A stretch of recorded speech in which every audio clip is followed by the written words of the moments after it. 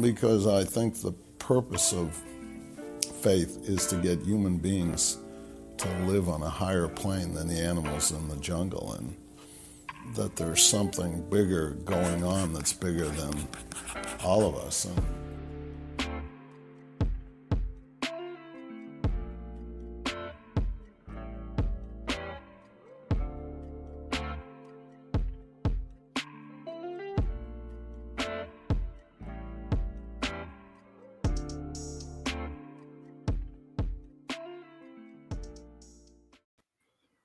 Hey, what's going on, everybody? We're back. It's your boy Ray here. I'm with my boy Lawrence. Welcome to the Sunday night edition of Patriots Outsider. Before we get started, I want to remind everybody to check out our Patreon page over at patreon.com/dpnsports. Connor and I will be on there recording after our 9 o'clock show tonight. We'll be doing another exclusive live podcast. Well, you guys, it's not live. We record it and put it up, but we're going to be talking about all the Patriots news of the day. You can check that over at patreon.com/dpnsports. Only $5 a month, man. Hope you guys enjoy it. Make sure you check out our merch shop, and we'll hit the ads for that after. But right now, Lawrence, man, welcome in. You guys always tell us that we are too biased here at Dear Pats Nation, so we bring in Lawrence. He's a Colts fan. He hates the Patriots, but he doesn't hate on the Patriots. So we bring him here to talk stuff. And Lawrence, you're here on a good day because the New England Patriots are trading their right tackle, Marcus Cannon, freeing up an important $6.2 million worth of cap space. Some people think it's around $7 million, but he is a part of the top 51 rule, so there is some penalty into that. But I need to throw this out at you. So they made the trade with the Houston Texans. Basically Marcus Cannon, and then they swapped picks. The Patriots went from the 120th pick to the 109, 158 to 147, 196 to 187. That's a lot of good draft capital moving up in the draft. Let me ask you this. Why would Houston make this move trading for what will be a 33-year-old right tackle by the time the season starts, giving up some of that draft capital when they've already given up a lot of their top capital because of past regimes? Why make this trade with the Patriots when it was pretty much everybody under the sun knew that New England was probably going to release Cannon if they couldn't find a trade suitor? What's in it for Houston? Well, probably because Cannon might actually take up a little bit more money long-term if they had to sign him off the market. So swapping their 4th, 5th, and 6th round picks with New England in order to save up a little bit of money probably is the way to go in their current situation. I like this move by both teams. I really do. I think that I think that with Houston, you could drop Cannon out there at right tackle, and the guy that they already have there, who's not too shabby already, can get moved into right guard, and that really helps them out tremendously, which means they really need to only fill one other position on that offensive line over there. And then, of course, freeing up some cap space in New England, and they're known for being able to churn out offensive linemen anyhow. So, yeah, I think this is a great move. I mean, Cannon, opted out last year anyhow, didn't he? He did. And, and he's been putting out his videos. He's been putting in the work and whatnot. I'll be honest with you. I just found the move surprising because we were all just waiting for Marcus Cannon to be cut. That was just, we've all kind of been sitting around waiting for that moment to happen. So it was a little surprising to me to see Houston pick him up when there was an opportunity to try to pick him up in free agency. I like the move. I think that considering most people believed that he was going to be, sent away for nothing, we all kind of were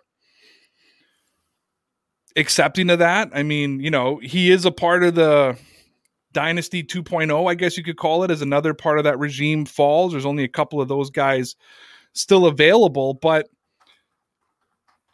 as a Patriots fan, I like the move. And we tweeted it out on our Twitter page to ask people if they like it, and everybody likes it. Let me just go through these comments quickly. Our boy Ted says, yes, I do. Rhino says, yeah. He had no clear role, was high. It was a high cost. Ross says, anytime you get value for a guy who is just going into free agency is a win in my books. No real complaints. I am who I am says, love this move. Frees up money for BB to go crazy in free agency. Hopefully there's a chance to bring back Andrews and Tooney. I'll respond to that saying probably David Andrews. I doubt Joe Tooney will be signing with the Patriots. You know, I can't read this name because they did it in the Cam Newton writing, but something Flowers says, so I'm inferring that BB will spend straight cash, homie, on some folks out there. I get it that way, which I don't have a complaint with. You know, Maverick says we got something for someone who was going to be cut anyways. It's a win. And my guy Malachi Sports Lover said, it's chess, not checkers. Jason Sullivan says, love it, as I didn't figure he'd be back, retirement or cut, and that was my thought before the Brown acquisition. And VS3 says, love the move. So it looks like Patriot fans are all on board for it, and I don't see why anybody would have a problem with this move. It just makes total sense for the Patriots, right? Oh, yeah, absolutely. I mean, you're going to be paying this guy his guarantees anyhow, if there is any. Might as well get something out of him. The Texans, obviously, they need offensive line help. Titus Howard, he's a 6'5", 325-pound offensive tackle, I believe. He could move right into guard and play guard very well and have Cannon sit there at right tackle. So the move makes sense because if the Patriots released Cannon, there's no telling where he would have went or whether he would have retired or whatnot. The Texans at least have him now. And obviously with the Patriots, that's your meat and potatoes. I mean, right around in that general vicinity, maybe third, but moving up into fourth, fifth, and sixth rounds, that really helps you out, especially when you're Bill Belichick. So yeah, this move made sense in my opinion on both ends. And what in the world? I mean, I can't see anybody really complaining about it. Yeah, and I really looked at this too. Like if the Patriots were, say, considering trading up for a quarterback, either Trey Lance or Mac Jones, which a lot of draft analysts are suggesting they may, having the third pick in the fourth, fifth, and sixth round, people don't understand. That's a lot of capital. Like, that's a lot of draft capital, especially that fourth round. Obviously, you're going to be throwing in a first and something else, but that fourth could get you out of dropping off a third. You know what I mean? Like, depending, because their third is like the 96th overall. You're talking about, what did I say, the 109th.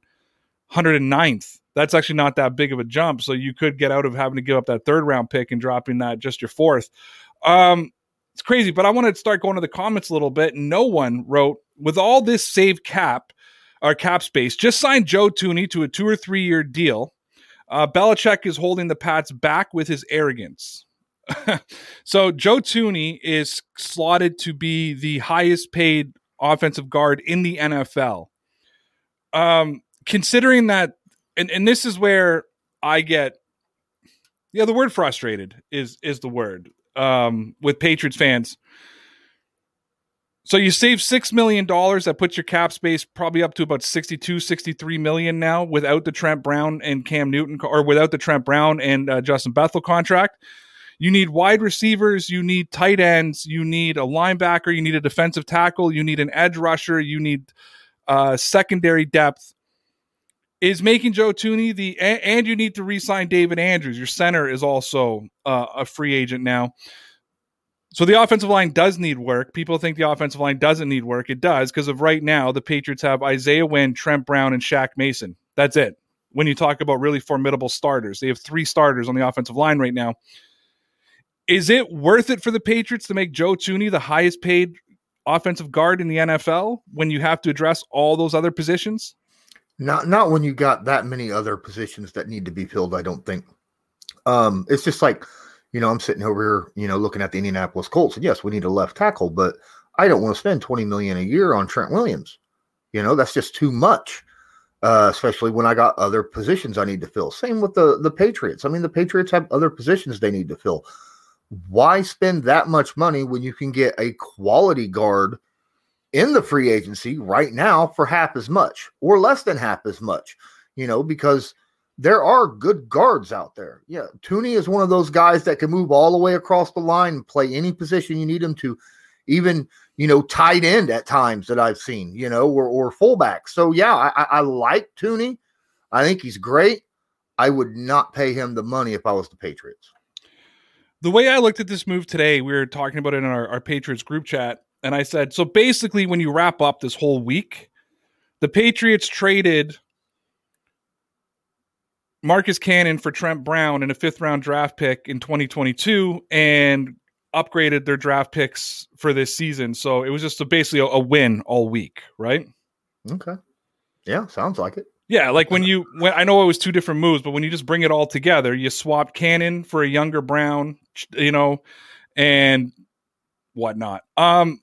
Light Shadows writes, Bill Belichick never gets the credit for his good moves as a GM. And all we hear about is when he misses on draft picks. And I'm not sure how much you deal with that, Lawrence, but that's what we deal with as Patriot fans.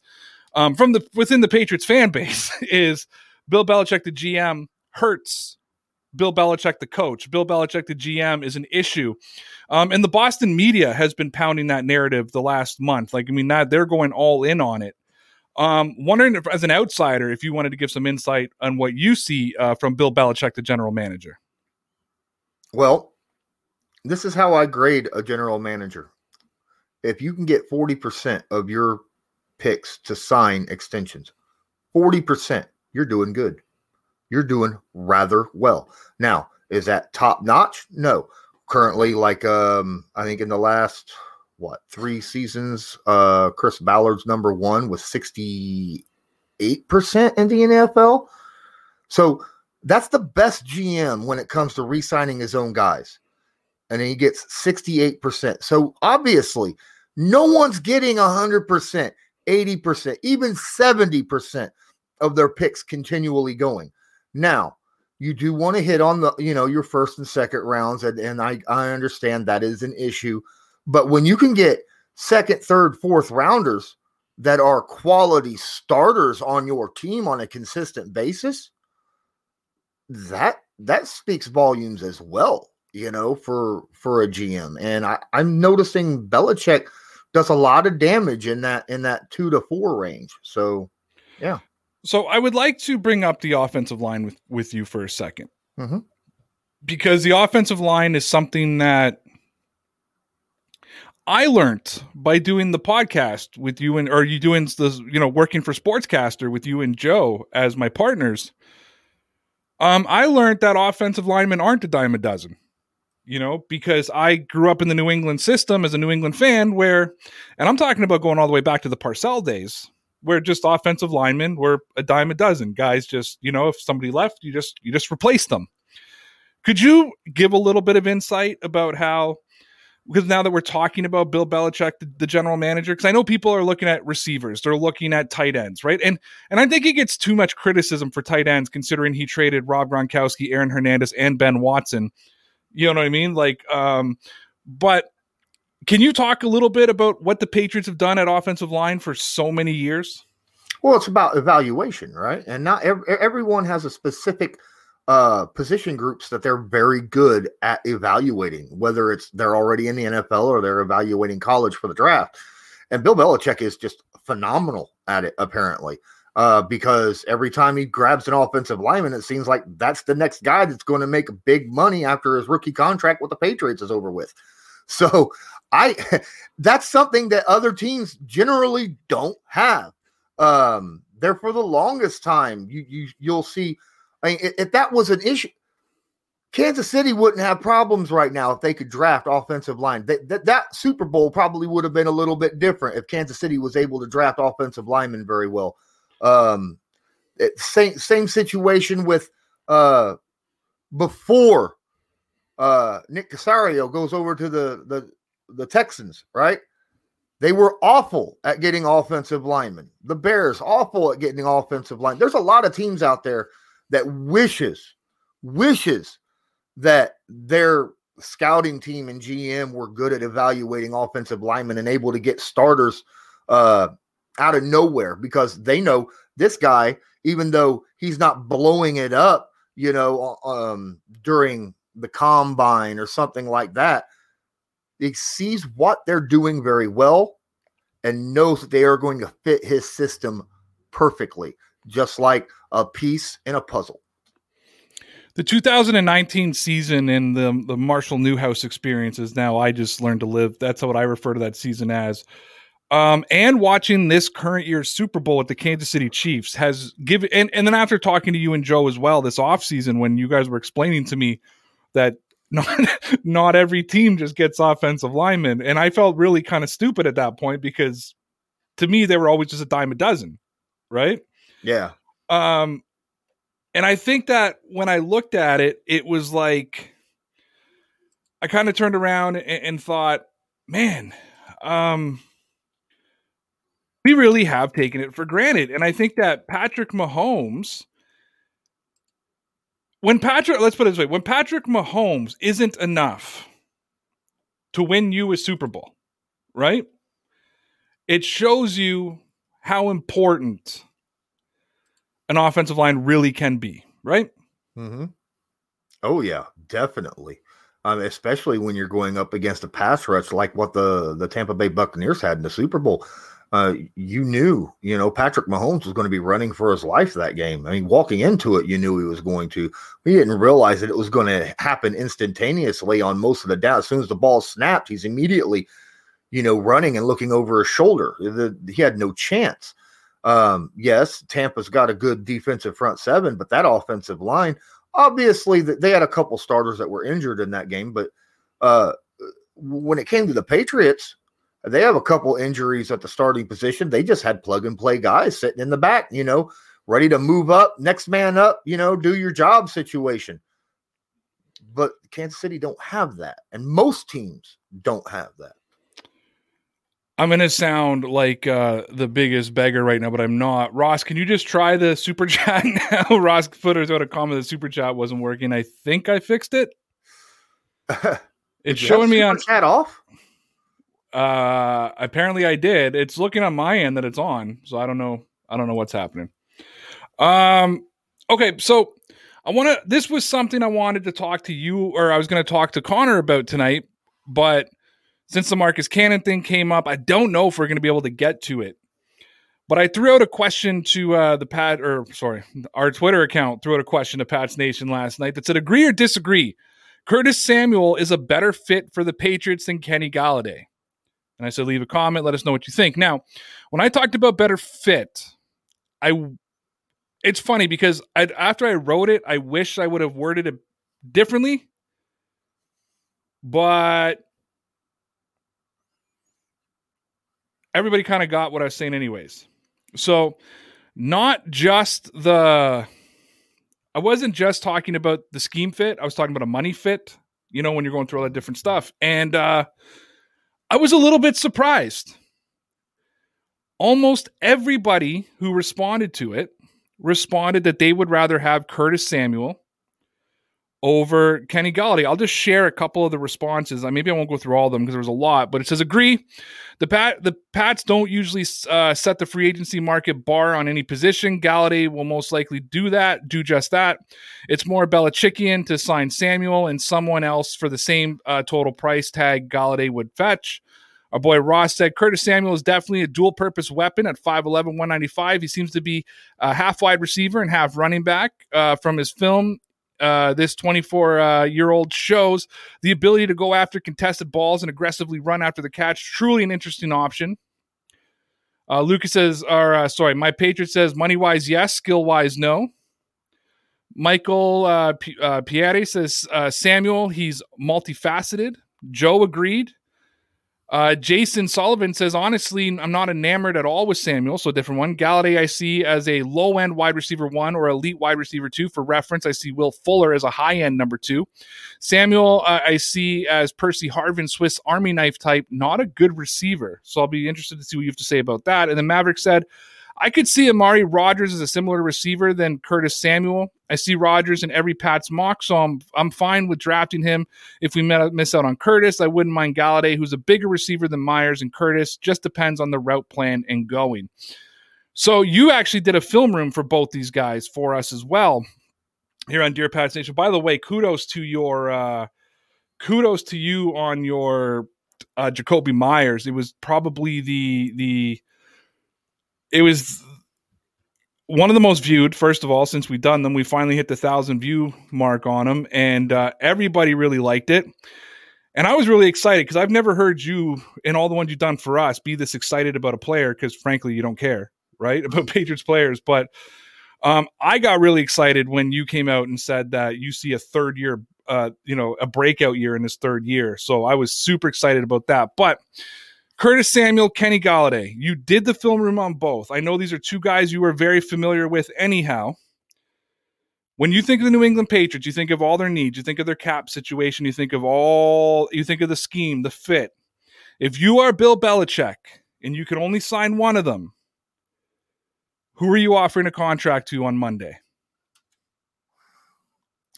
See, that's a tough decision because, in all honesty, I think Golladay will bring you a little bit more when it comes to what you need officially. The big-bodied wide receiver that can do the 50-50 catch balls on the outside.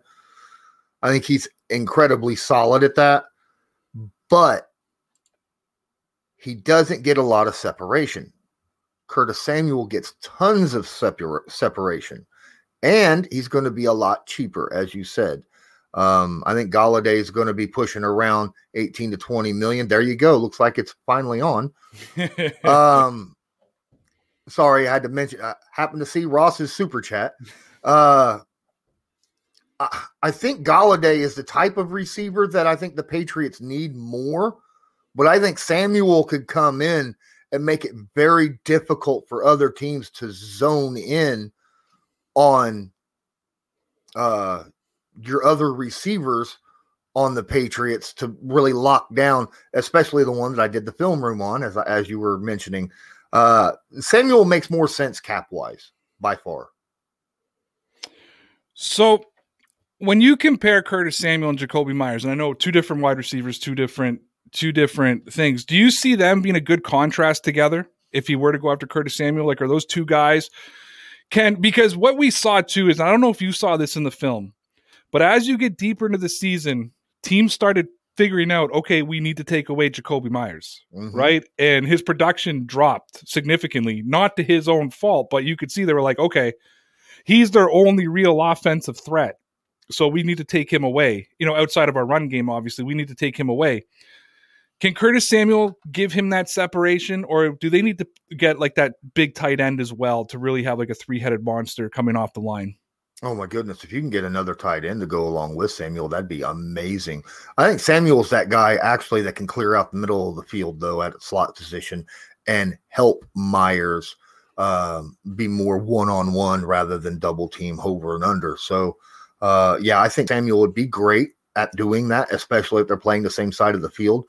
But yeah, another tight end, no matter who it is, as long as they're a decent receiving tight end that can stretch the middle of the field a little bit. I don't care if it's Rudolph. I don't care if it's Ertz, whoever it is that you're looking at. I think that would be a good addition as well. They're now saying that the Eagles are looking for a third or a fourth for Zach Ertz. Yeah, they wanted 2 firsts for Carson Wentz too. Oh, doesn't a third or a fourth, like a fourth round? No, you think less than a fourth for Ertz, eh? I'm overvaluing him because of his age and his performance last year drops his, in my opinion, his worth dramatically. I think you'll be lucky to get a fifth out of him. Really? Mm-hmm. I wouldn't be surprised if someone ends up. I would not be surprised if he's traded in the before the draft for a 6th round pick. Okay, so I'm not sure if you watched my stream last. Actually, let me get to the super chat here. Sorry, I try to get them as they come in so we don't miss them. Ross, when's the new logo going on a hoodie? Soon. I promise you. I got a bunch of things. I promise. I have a hoodie I need to make specially for, or I need a shirt I have to make specially for Tia, who I promised I'd make the shirt. I haven't got around to it yet. We'll get it on soon. I also got I've got a lot of requests for vegan beef soup on a shirt. So we're trying to determine whether or not we want vegan beef soup on it, but we're getting there. It'll get there. It'll be on sweatshirts, hoodies, mugs, all that. I might buy the vegan beef soup. I love it. That was so darn funny. It's become a thing. It's always amazing to me what becomes a catchphrase on this, like, dude, trust me is a catchphrase here. Like, it's right in my Twitter handle now. Like, no sources, dude, trust me. And sorry, guys, I also will be doing this every single stream and show from now on. This is your daily reminder that football is a game. Football is entertainment. Football is, dare I say, fun. Don't take it too serious. I like to put out those daily reminders. So I put out a thing yesterday, or I did a show yesterday. I'm going to assume you didn't watch because I assume nobody watches my show. Okay. No, actually, I know you do. You're actually a big supporter of the show, so I appreciate that. But ESPN put out their mock free agency. And, the Patriots won free agency if everything, the way they put it out. But a part of me is wondering, like, it also works when you take salary cap out of it and that kind of thing. But they predicted that the Patriots are going to sign Kenny Galladay, Jonnu Smith, and Yannick. You can say the last name for me because I'll butcher it. Ngagwe and Yannick Ngagwe. They're predicting the Patriots sign all three. How do the Patriots pay for all three of those guys? Do you see any world where that this actually comes to fruition? Well, 24, 37 million a year is what I'm seeing right there out of those three guys. 37 million a year. And Yannick, I could see being put on a very one of those contracts where it'd be like, we'll give you 10 mil, and then we're going to throw in like $5 million worth of incentives. You know what I mean? Make sure you get over 10 sacks. Make sure that, this and that, and tackle wise and Pro Bowl honors, things of that nature. Jonnu Smith is, dude, seriously, that would be a massive, that right there, that free agency would be massive for New England. That'd be great. Oh my goodness. Yeah. We've seen a lot of links to Hunter Henry, like that's, and I still think he's going to re-sign with the Chargers, to be honest with you, even though they didn't franchise him. I still think that's going to happen. But I've seen a lot of the links to Hunter Henry, but a lot of the fan base has been just pounding their chest for Jonnu Smith, even over Hunter Henry. Yeah, Jonnu Smith is more reliable all the way around. He's a good blocker. He's got good yak after he catches the football. He's got the speed to do, stretch the middle of the field when needed. I like Jonnu Smith. I like Jonnu Smith over Hunter Henry, but I feel like Hunter's going to cost more. Do you? I do. I really, because he's got more of a name in the NFL, but I still think that I'd rather have Jonnu Smith. See, and that's always my concern going into free agency. Like, the moment Emmanuel Sanders got released, people were like, Emmanuel Sanders. Like, give him whatever he wants. And I'm like, well, let's park it for a second. I'm like, I'm trying to make my assessment. Is Emmanuel Sanders still Emmanuel Sanders, or is Emmanuel Sanders a name attached to what Emmanuel Sanders used to be, right? Like, I mean, I know he's still a productive wide receiver, and, he'd be, if you signed Emmanuel Sanders today, he could be the best receiver on the New England Patriots. But saying that, that's not saying a lot, right? Like, it's not saying a lot. The funniest thing I saw was because I named the film room on Saturday. I named it, Jacoby Myers, Patriots best receiver film room. And the first comment was, well, it's not hard to be the best receiver on the New England Patriots. I got to give a shout out to Go Kart Kid. He just said with money when I asked how do the Patriots pull that off. I love it. Apparently it's Ngakwe. That's how we, it's Ngakwe. Yeah. So Ngakwe. I know I'll get it wrong.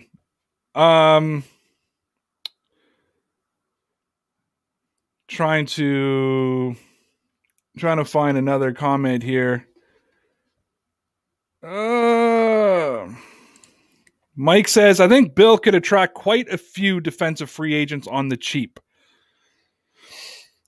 Is there any defensive free agents right now that pop to your mind that you think would be a good fit for the Patriots? Yeah, but that would come cheap? No. No.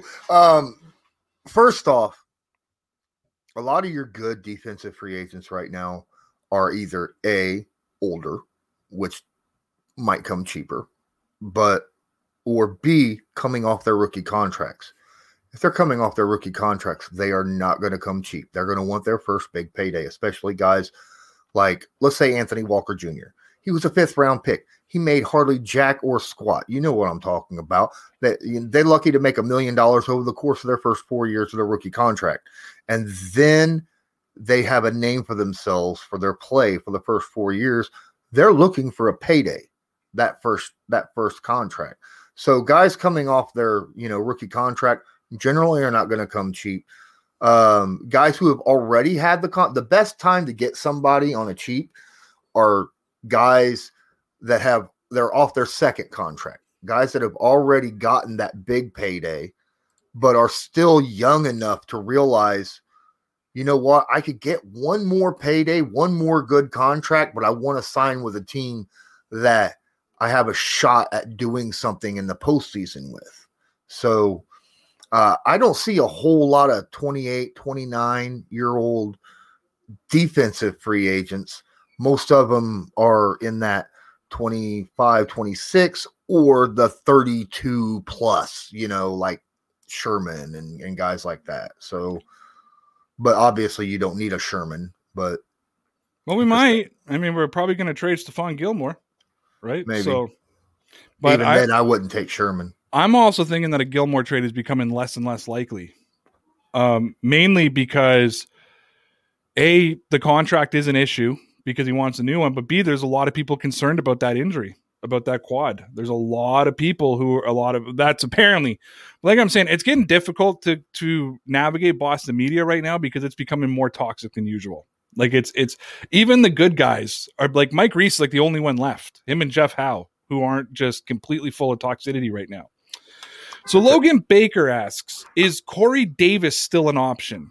Now, I'm going to let you talk to Corey Davis, but I need to make a point here. I would love to talk to Corey Davis. Can you get him on the phone for me? Talk on, Corey Davis. But I need to make a point here. Okay. I was the biggest Corey Davis fanboy heading into January. I came out and made an entire half-an-hour video all by myself about how I want Corey Davis. I talked about calling Bill Belichick on Snapface and InstaChat, to tell him Corey Davis is the man. And then I brought an Indianapolis Colts fan onto the channel. He's sitting right over there. And I asked him to do a film room for me, all excited that he was going to say, Ray, you're absolutely right. Here's Corey Davis. And I walked away so disheartened after that film room. So disheartened. And I'm going to let you talk about some of the issues with Corey Davis, especially around his cuts and stuff. But I walked away very, very disheartened about Corey Davis, and Curtis Samuel became my go-to after that. Look, I'm not going to say Corey Davis is trash. There's a lot of good stuff about Corey Davis. He's got good speed. He's got good hands. He's a willing blocker. I think he could stretch a defense like nobody's business. But let's just face it. He's going to have issues getting open if you don't have a true number one opposite of him, because of the simple fact that he doesn't know how to adjust his speed when he makes his turn. Kind of similar with the Jacoby Myers situation, only 10 times worse. Okay. I noticed that Jacoby was working on it as the season progressed. Corey Davis has been in the league long enough. He should know how to make those speed cuts. And if you don't make those speed cuts properly, you end up not only taking yourself out of the equation when it comes to your route for the quarterback to throw to you, you end up taking another guy or two out, that's out there at the reception option. You showed a couple of examples where he almost had a head-on collision with his own receiver. Mm-hmm. One you showed, and he took like an 8-yard cut. It was disgusting, like an 8-yard cut. And you're explaining that, 2-3 yards at the most, like 3 is high. Like it should be a 1 to 2 yard cut. He took an 8-yard cut trying to come across. And even on his most brilliant plays, and you wouldn't point it out, you could still see he couldn't plant his foot. Now, I don't know if that could be an issue that he had last year. Maybe he rolled his ankle and before the season started and it never healed up properly, so he wasn't able to make those cuts.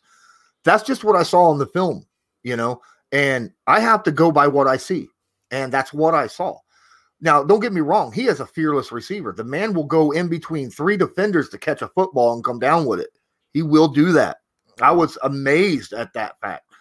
But good Lord, man, if you can't cut proper, you're hurting the entire team. So, yeah, I'm a little worried about that. Is there also a concern about signing a guy who's coming off a career year, who the team had decided prior to that they weren't going to pick up his 5th round option? And even if it's not for huge money, if you're making a long-term investment, you're starting to talk dead cap. My fear with Corey Davis, after thinking about it, after watching your film room, was this guy could become dead weight very quickly. Yeah. It's the same situation. If a guy is underperforming his first 3 years and then all of a sudden he starts to explode on your offense or defense or whatever it is that he's playing. For instance, him at wide receiver. You don't just look at his performance. You look at other things on the team that might have helped him play better. And the simple fact of the matter is he had A.J. Brown opposite of him, and teams were scared to death of A.J. Brown, especially after his rookie season. So, he got and Corey Davis was no longer getting those double looks, on defense as A.J. Brown was. So Corey was able to really light it up because easy single coverage. Generally, if it was man-to-man, he wasn't drawing their number 1 corner. He was drawing the number 2 corner. So there is multiple things to look at when it comes to Corey Davis. Could he have gotten legitimately that much better? Maybe. But I generally don't hang a hat on the 4th year of a player. Usually you see that kind of a jump in their 2nd or 3rd year. Shout out to Ross, thank you for the super chat. Says, everyone wish Law Dog, that's Lawrence, luck on his job interview. I don't think it's an interview, but I know you can't talk about it publicly. I know something you guys don't, but it's a huge opportunity. I know I'm excited for you, and I hope that everything works out. Trust me, it's ain't an interview. They're hoping that Lawrence makes a decision that's best for them. So, but good luck and congratulations, no matter which way it goes. Congratulations on the opportunity. So envious and jealous of you. I don't know about all that. I am. It is a great opportunity, and I hope that my circumstances allow me to take this opportunity. But I worked for Sportscaster too. Damn it. I did a lot of stuff for Sportscaster before I got into the NFL news thing. So yeah, so did I. But no, I get it. No, I get it. Sportscaster news was like the finalization of bringing this all together. Mm-hmm. But your assignment was a lot cooler than mine was at the time too. I was just a play-by-play guy, right? But you got to do that. So I hope it works out, man. Totally. No one's called me for play-by-play, by the way. Nobody. Nobody said come do play-by-play for us. So that didn't work. But no, I wish you the best of luck, man. It's such a great opportunity. Can't tell you guys what it is yet. You may never know. If he rejects it, you'll never know what the opportunity was. But I will say if he does take it, it's exciting news, man. And I wish you all the best and all the luck. And I can't believe that I got this opportunity in the first place because I didn't think I was all that good. But, for someone to come to me and approach me for something like this. Dude, I told you back in the day when we got together, I said, I don't even care. I'll say it now because we're all done with everybody. There was 4 of us. And I said, without the 4 of us, Sportscaster is dead. You know what I mean? I meant it when I said it, right? Mm-hmm. And you and I are 2. I'm not going to say the other 2 so everybody else can assume it's them. You know what I mean? But there was 4 of us on that 10-man team in general. You know what I mean? And that from an entertainment standpoint, from a knowledge standpoint. I'll toot my own horn. I don't care. But I'll toot it for you, man. You deserve this opportunity. Like I said, I'm envious. I'm jealous.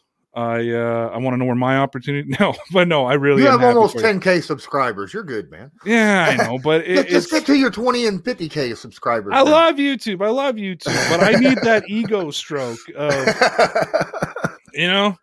right before Sportscaster canned me, I got an opportunity to go exclusive somewhere else, and I was like, oh, I just signed an exclusive contract to Sportscaster. Sorry, and then 2 months later, I got canned, and I was like, can I still be exclusive? But then it was an app that's already crashed out anyway, so I would have been unemployed again anyhow. So here we are on YouTube enjoying this time. You and I haven't talked about this yet, I don't believe. But the Boston Sports Fan 88 is saying, Ray, are we signing Cam so we don't have to wait last second, or are we starting him? Lawrence, without even, I know you've heard my opinion on this, but without even, me going into it, I'll get into my opinion after. What was your reaction to the Patriots signing Cam Newton? It was 1 year, 14 mil total. Yeah, and I think it's only like 6 million really guaranteed. Everything else is incentive. It made me think, and it was my instantaneous reaction. My tweet went out immediately. It almost guarantees that the Patriots are going to go after a quarterback in the draft. Almost guaranteed it, because they're sticking with someone who knows the system and knows the players around them, who is a veteran and a proven leader in the locker room. That tells me that they're going to go after someone fresh and new in the draft to go in and possibly fight for the starting position. I'm not going to say that they're drafting to start this season, but I got a feeling that you're going to expect them to be very aggressive in the draft when it comes to the quarterback. I haven't even discredited Jimmy Garoppolo coming back to the Patriots, or discounted, Jimmy Garoppolo coming back to the Patriots. This contract is so set up that the Patriots can still bring in another quarterback if they so please.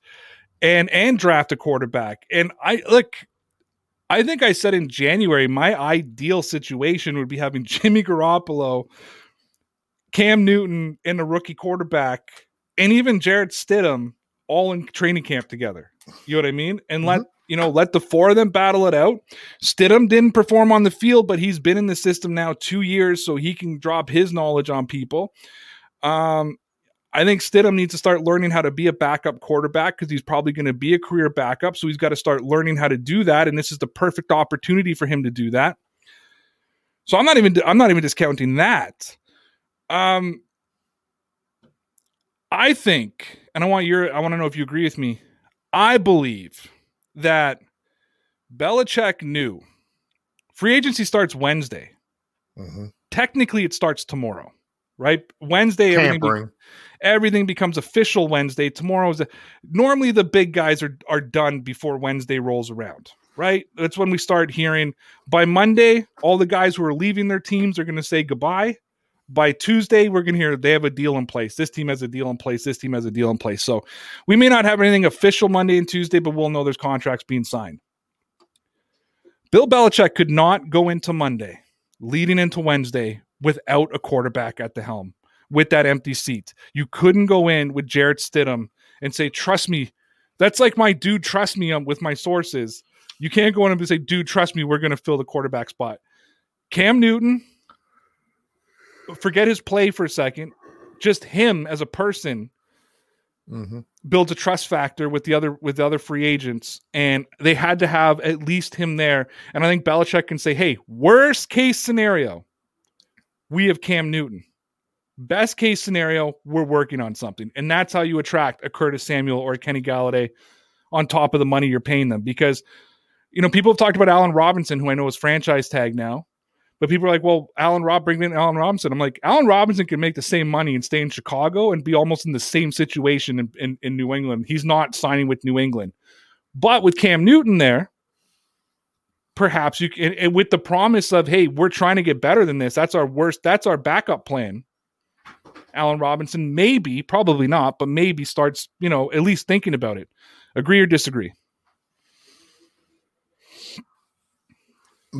Well, if other NFL players are looking at it like I am, then yes, it is attractive because it is showing that Bill Belichick is seriously taking the quarterback position aggressively. He understands the importance of it, so he's doing something about it. Like you said, if nothing else, Cam is a fallback option. Okay, you need to have that, and when you don't have it, because I don't care, guys. I don't think Stidham is a fallback option. He should not be a fallback option at all. I could see him being that scout team quarterback, but I don't see you wanting to be, something happened. Now we got to start Stidham for 17 games. No. Cam at least gives you a fighting chance. And if other teams or other free agents are out there and sees that, and they're like, okay, so they're aggressively wanting to make sure the quarterback position is filled properly. They're probably still looking. They may get somebody else. So Cam is our bottom line in New England with potential to get better.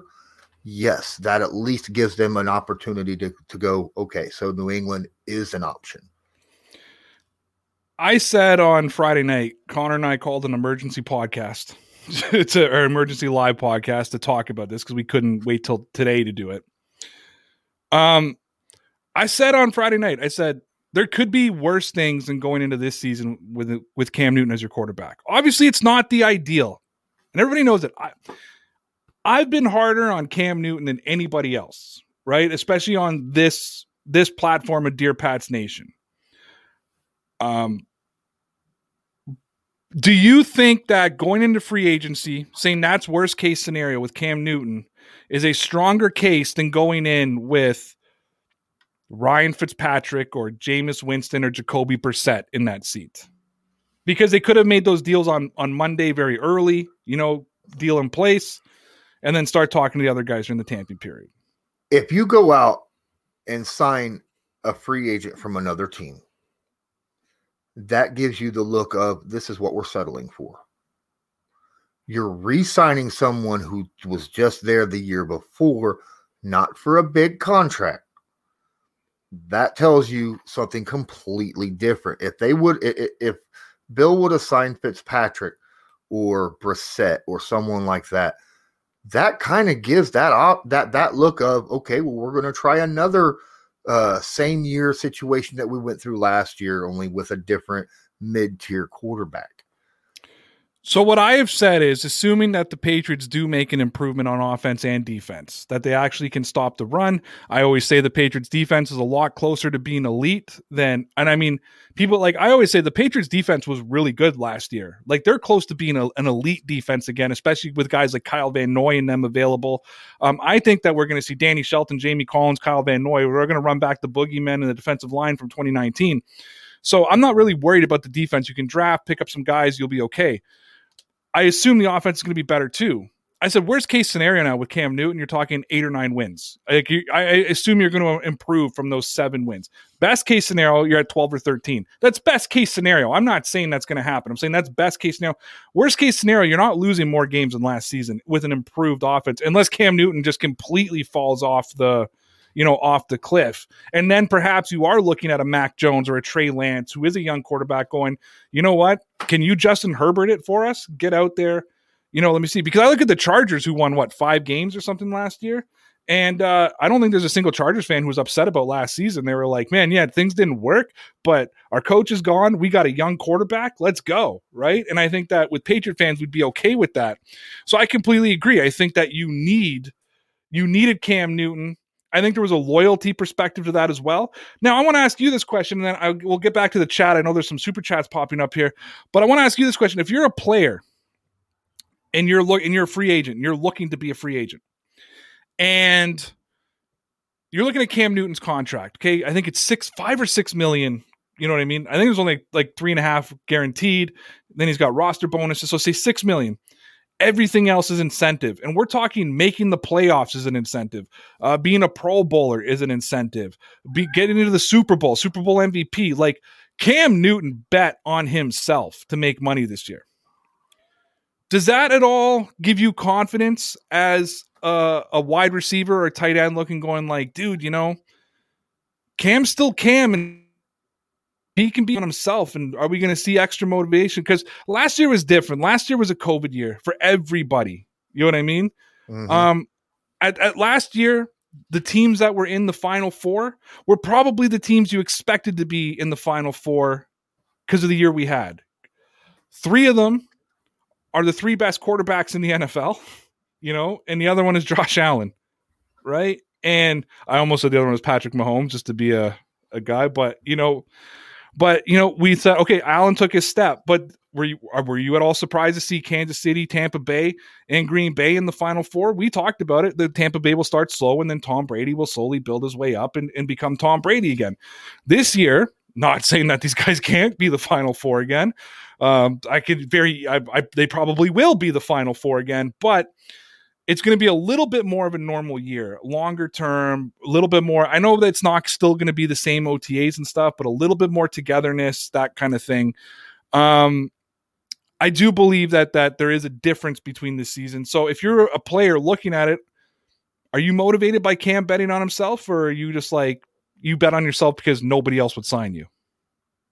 Oh, no. Okay, so the incentives does help because every player, every person in the world who has an incentive-based salary is going to try to overachieve. I mean, I don't know. I've done piecework in my life. I don't know if anyone else has, but I've worked for a factory where I got paid 7 cents for every item that I dropped out there. And so was I sitting there being lazy and dropping out 3 or 4 every hour? No, I was doing the best that I possibly could to make that money. Now, Cam Newton's in that same situation. Receivers, tight ends, guys like that, they know that. They see that. They're gonna know that Cam's going to be out there doing the best he can to not only play well, but improve upon himself from last season. So, yeah, I mean, it has an effect on how you view Cam Newton. Well, yeah, and I make that comparison just to what you and I do right now. I mean, when we had the guaranteed from Sportscaster, it was like, yeah, okay, you want a half an hour show. I remember at like 31 minutes, I'd be like, guys, you know what I mean? We've done our 30 minutes. Let's go. As soon as we get dropped, and it's like, okay, now I am based on views. I'm based on this. It's like, I got to grind this out a little bit more. You know what I mean? And I'm assuming that quarterback, football players are the same. They're like, we got to grind this out and make sure we're hitting. Okay, I want to jump to the chat here. I know I'm missing some super chats here. Ross puts out shades. Like my new painting of your new favorite quarterback. He sent me a painting of Chad Kelly. I just liked it. I didn't engage in the in the comment with it because I just thought, oh my gosh. Just give me a sec here. Well, there was a lot happening in that time that we were talking. I think we talked too much, so we'll jump in. We got one more super chat. Always want to make sure we get those. Boast Media Buckley said BB should burn his resume. I don't know if you saw that today. So again, this is what I'm talking about. The Boston media is getting, and thank you very much, Ross. Always appreciated. The Boston media is getting so toxic, right? Like so toxic. And yeah, basically said today that Tom Brady proved that Bill Belichick is nothing and should burn his resume, and just, and it all stemmed down to him bringing back Cam Newton, and said that signing Cam Newton reeks of desperation for the Patriots. And I don't disagree that this reeks of desperation. I'm just like, what do you want him to do? Sign Chad Kelly and see if he's, call the Colts. Is he still a Colt? Call the Colts and say, can you trade me for Chad Kelly? Because Wikipedia still has him listed as a quarterback for the Indianapolis Colts. Oh, no. No, he's not. He was a practice squad guy. But I don't think he's with the Colts right now. I don't think he was with the Colts starting last season. I think he's been a free agent all of 2020. So, yeah. So that was my thing. It's like, it did reek of desperation, but I mean, what? Like, it's getting ridiculous now, right? Belichick should burn his resume. Yeah, it's stupid. I mean, come on. I mean, does Boston have good writers and media guys, or are they all just clickbait crazy people? It's beginning to feel like the fan base as well. It's just beginning to be because I mean, really think about it, guys. I mean, you can't base another player. I don't care who it is, on how they do on another team. Otherwise, the what ifs are going to eat you alive for the rest of your life. I mean, it all has to do with scheme. It has to do with situation. It has to do with timing. It has to do with a lot of stuff. I mean, good. For instance, right now, the Indianapolis Colts 3 years ago grabbed a defensive end from the, at the time, Oakland Raiders. His name was Danico Autry. In the 3 years with the Indianapolis Colts, he played very well as a starter. Had a bunch of sacks, good against the run. Now he's a free agent. Guess what? I have seen rumors that the Patriots are seriously in on Danico Autry this year, in free agency. I kind of like the fit. He will bring some pass rush, and he can stop the run. He's decent against the run. So, yeah, I don't have an issue with that. But the thing is back when he was a Raider, he wasn't doing hardly jack squat. No one knew anything about him. Now that he's done with his tenure as a Colts, people know who he is. That happens with players all the time. You can't take what Tom Brady did with Tampa Bay and throw it in New England's face. It's just not right. And it has no bearing on what New England did last year. No, I mean, and Patriot fans know that better. Look at Kyle Van Noy. His career was over in Detroit. I mean, he talks about how he pretty much felt like his NFL career was over. And that man got paid in Miami. Now, he got cut very early, but he got paid in Miami. Now, I'm going to pop up this comment and let you make sense of it. I know what he's getting at, but it's a horrible comparison. So Pat Riley says, why not pay Dak $6 million in guaranteed and $40 million a year in incentives? Because Cowboys believe in Dak and Patriots, and nobody believes in Cam. The kid is in camp. The kid in his camp was right. So we're talking a 27-year-old Dak Prescott to a 32-year-old Cam Newton. And by the way, Dak bet on himself last year too by forcing the franchise tag. And he got hurt. And he wasn't winning games either. So, I mean, there's a lot to unpack there. I get it. I get you're wanting to hate on Bill Belichick, but I think this is actually a terrible comparison. But I'll drop it to you, Lawrence. I think it's a stupid contract. Personally, I don't like the Dak Prescott contract. I understand where you're coming. Dak Prescott right now has been top 5 in stats the last 3 years in the NFL. Right? Not in wins, but in stats. And that's what his camp has been using for. Cam, on the other hand, is nearing, that second part of his career, maybe the ending part of it, unless he's able to change himself into a pocket quarterback, because, that's that early 30s is that situation for scrambling quarterbacks where you need to learn how to change quickly. This could be that contract of, all right, I don't know what the incentives are. Maybe the incentives are you need at least 3,000 yards passing. You need at least 20 touchdowns passing, stuff like that to help him really work on his passing game. I don't know. But going from one quarterback or any player's contract to another player's contract is ridiculous. Because, again, the situations are different. And I'm not even saying I believe in Cam Newton. You know what I mean? Like I said, I've been the biggest Cam Newton hater on the Dear Pats Nation channel. I'm not even saying I believe in Cam. I just don't like those kind of comparisons, right? Like, I can tell you that Cam brought a team to a Super Bowl. Dak Prescott hasn't. And it's funny because as fans, not just the Patriots fan base, all fan bases, it's funny how sometimes, like I always say, stats can be manipulated, arguments can be manipulated, all that kind of thing, right? I bet you in this situation, wins won't matter, right? But then as soon as someone says Tom Brady's not the GOAT, you go 7 Super Bowl championships, right? Well, if wins don't matter, then those wins don't matter. Or do they matter, right? Like, and we go through that all the time where we always change the bar of the argument of what's relevant and what's irrelevant in an argument. Yeah, look, I'm going to say this. Phillip Rivers, in my mind, is a Hall of Famer. Okay? But I am going to say that Phillip Rivers probably had one of the more disappointing careers ever, and some of it is his fault. like where he wasn't able to elevate his team to that next level.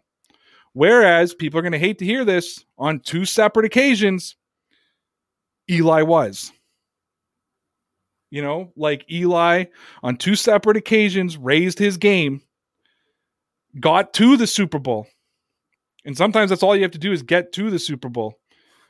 And weren't they like the 6th seed when they did that? Yeah. Got to the Super Bowl, raised his game for 3 games. That's all you need, right? So it all goes down, and to me, it always, I had a Cowboys fan argue with me once. Him and I got this heated argument. I know we got to wrap this up because I got to go rest for the 9 o'clock, but we had this heated argument because he was trying to tell me that Tony Romo was like one of their top 3 quarterbacks of all time. And I was like, not a chance is Tony Romo one of your top 3 of all time. And we start going through the list of quarterbacks but then he starts Staubach, but he starts showing stats, right? And it's why Tony Romo was always one of the best fantasy picks in the world, because in fantasy, wins don't matter. In fantasy, stats matter. Tony Romo's stats are phenomenal. Oh yeah. Phenomenal. I love Tony Romo. He just didn't have the it factor when it mattered. Well, and a couple of his former teammates have said that as well. Like when he is, on TV, when he's doing the caller now and he's calling the plays, they're like, Tony could always do that. He just didn't know how to execute them. Mm-hmm. Want to hit the super chat here. King Cato says, I would take Cleveland Belichick over most of his replacement options. Hey, you know what? If you actually look at Cleveland Belichick, it wasn't as bad as people like to make it out to be. He had them on track of going forward. Cato, again, thank you so much. Says the 2 Eli Super Bowls, was it him or was it Coughlin beating Brady? Again, some of it is him, right? We always try to discredit people. Was it Belichick or Brady? Was it Eli or Coughlin? At the end of the day, the guys on the field got to execute, right? I'm sorry, man. That play that Eli did, getting out of all those, like the entire defensive line that blitzed him, should have been sacked. Somehow was able to get out of it, and then off his back foot, throw that heaving ball downfield. Everyone says, great catch. Oh my God, amazing, mean catch. But what Eli did in that situation, yeah, that was Eli making that happen. He stepped his game up, as you said, when it mattered most. So I see a lot of people saying it was the Giants defense. The Giants got carried by the defense. Mm-hmm. Does that mean that Super Bowl 53, Brady was carried by the defense? I'm not going to post in this because I said this once already and I got chewed for it for about a week. Did you? Yeah. I'm not even trying to be. I'm making the comparison, right?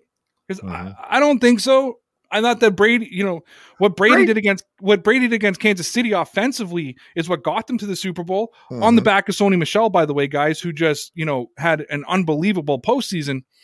But again, but that's the argument, right? Well, no, it couldn't have been the defense helping Brady, but Eli only got there because of the defense. And look, it's an argument I'm never going to win. Fan is short for fanatic, and I accept that.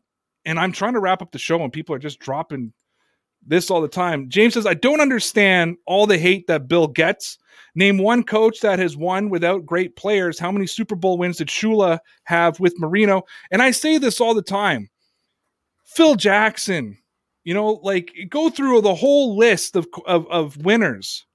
You have great players somewhere, whether it's on the offensive side, the defensive side. Great players make great coaches. Great coaches make great players. Together, they form something that becomes special. Does it not? Is Bruce Arians a bad coach? No, he's a really good coach, on the borderline of being a great coach and putting them together. Andy Reid didn't win a Super Bowl till he got Patrick Mahomes, right? Well, some of these great coaches out there, they're great because they can bring the best out of the players that they have. So, when you're looking at Bill Belichick, he was able to bring the best out of a lot of players, not just Tom Brady. I mean, there was a lot of players out there. It took a lot of players to win all those Super Bowls that New England got. It wasn't just Tom Brady that did that. He was a big part of it. Yeah. He was a monster part of it. Mm-hmm. And I think that's the problem. There's too many people that say it was like that think it was all Tom Brady, and it wasn't.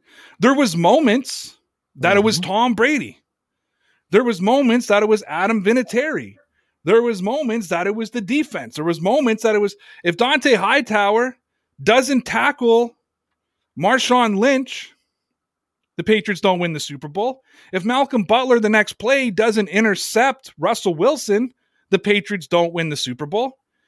If the defense didn't crack down in the second half, that 21-point comeback would never happen. If Hightower doesn't force that fumble against Matt Ryan, it definitely doesn't happen. If you think about the Julio Jones catch and then the sack by Trey Flowers and the holding call against Long, that being said, if Brady's not completing those passes, they don't win the Super Bowl. If Edelman doesn't make the Edelman catch, they don't win the Super Bowl. It takes 52 players, or at the very least, 22 players, 11 on offense, 11 on defense. And I know there's special teams. Don't make me do the math right now. But if it's not all those different things, if you go back to Super Bowl 53, I was trying to make an argument that the punter should have been considered for Super Bowl MVP because in a tight game, the field position he was making Jared Goff with was awful because he was punting so well. You know what I mean? Like I remember, if you listen to that mic'd up moment, little things that we don't think about as fans sometimes. The roof was open for a flyover. And Belichick was asking, when's it going to be closed? And they said, well, it should be closed before kickoff. And he goes, well, there's a wind factor now. And I'm like, it's the opening kickoff. You know what I mean? But it's like, he's worried about the wind on the opening kickoff of the game and the opening drive of the game, whereas it's going to close up and go away. So this is why I love the NFL and football in general, because it is a team sport. It is the ultimate team sport. You have a ton of players out there all having to do their jobs. Some people have very important jobs in that group setting. Obviously, the quarterback has a very good, important job in that setting. But without the other guys of the team, he ain't doing jack. I mean, that's just all there is to it. So I think the Super Bowl this year proved that with Patrick Mahomes. Exactly. I'm just going to disagree with Snap Time. He says it wasn't Eli or Coughlin. It was David Tyree. And I get what you're saying. That was one Super Bowl. That was also the same Giants defense, though, that stopped the, first of all, undefeated Patriots and the hottest offense in the NFL, record-setting offense to 14 points. So it had a little bit to do with Coughlin. Ross just says, I learned FC Bayern shades. We're going to have a big FIFA standoff. So he's just getting in the shots. Law, love your analysis. Ray, see you again at 9. Thank you very much, Mike. I appreciate that. And with that being said, we appreciate all of y'all. Hit that like button, subscribe. I never say that. I always forget. Guys, make sure you go check out Lawrence. Lawrence, I'll take this opportunity. Let the people. This is one of our highest. We got 231 concurrent viewers right now. We hit up to 270 today. Let the 230 people currently watching us and the people who will watch after, let them know where they can find you. You can find me on Twitter at Colts_Law. Same with Instagram. I have also a Colts Law page on Facebook, and on YouTube, I have my own YouTube channel. Has over 1,000 subs now. Actually, I'm about 1050 now. It's Lawrence Owen right here. Lawrence Owen. That's the name of the channel. I've got just as many Patriots fans that come into my channel on my live streams at the beginning as I do Colts fans. So have at it, man. I'd love to have you there. I always love having people there giving their opinions on stuff. I was on Lawrence's show last week, and I'm going to say 80% of that chat was my audience, which is now your audience. So it was fantastic. Lawrence, as always, appreciate having you on. Lawrence will be back with us this Wednesday at 7 p.m. Eastern time, unless he books himself like crazy. And let's take advantage of this before he takes this new job and doesn't have time for us anymore. Starts big time in us. No, I appreciate you, man. Guys, I'll be back in 50 minutes with Connor. I got to go eat, rest the voice, gargle some salt. Take care. See ya. Because I think the purpose of faith is to get human beings to live on a higher plane than the animals in the jungle, and that there's something bigger going on that's bigger than all of us.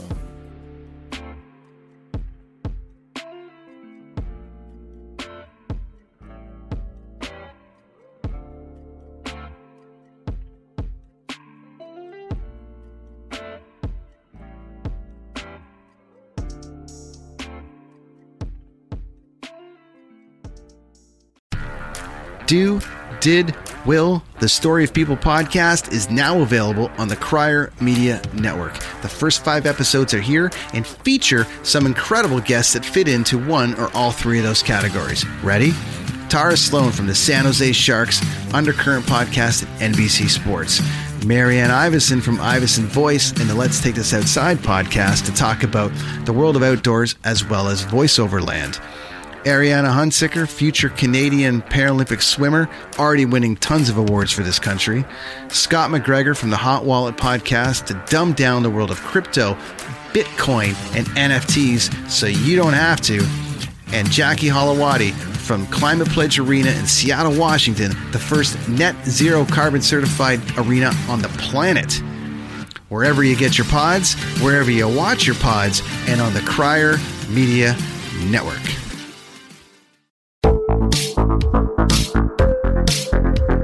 Hi, I'm Connie Thiessen, the host of Broadcast Dialogue, the podcast. We focus on Canada and the challenges facing Canadian radio and TV, as well as highlighting those moving the industry forward from podcasting and streaming to new broadcast tech.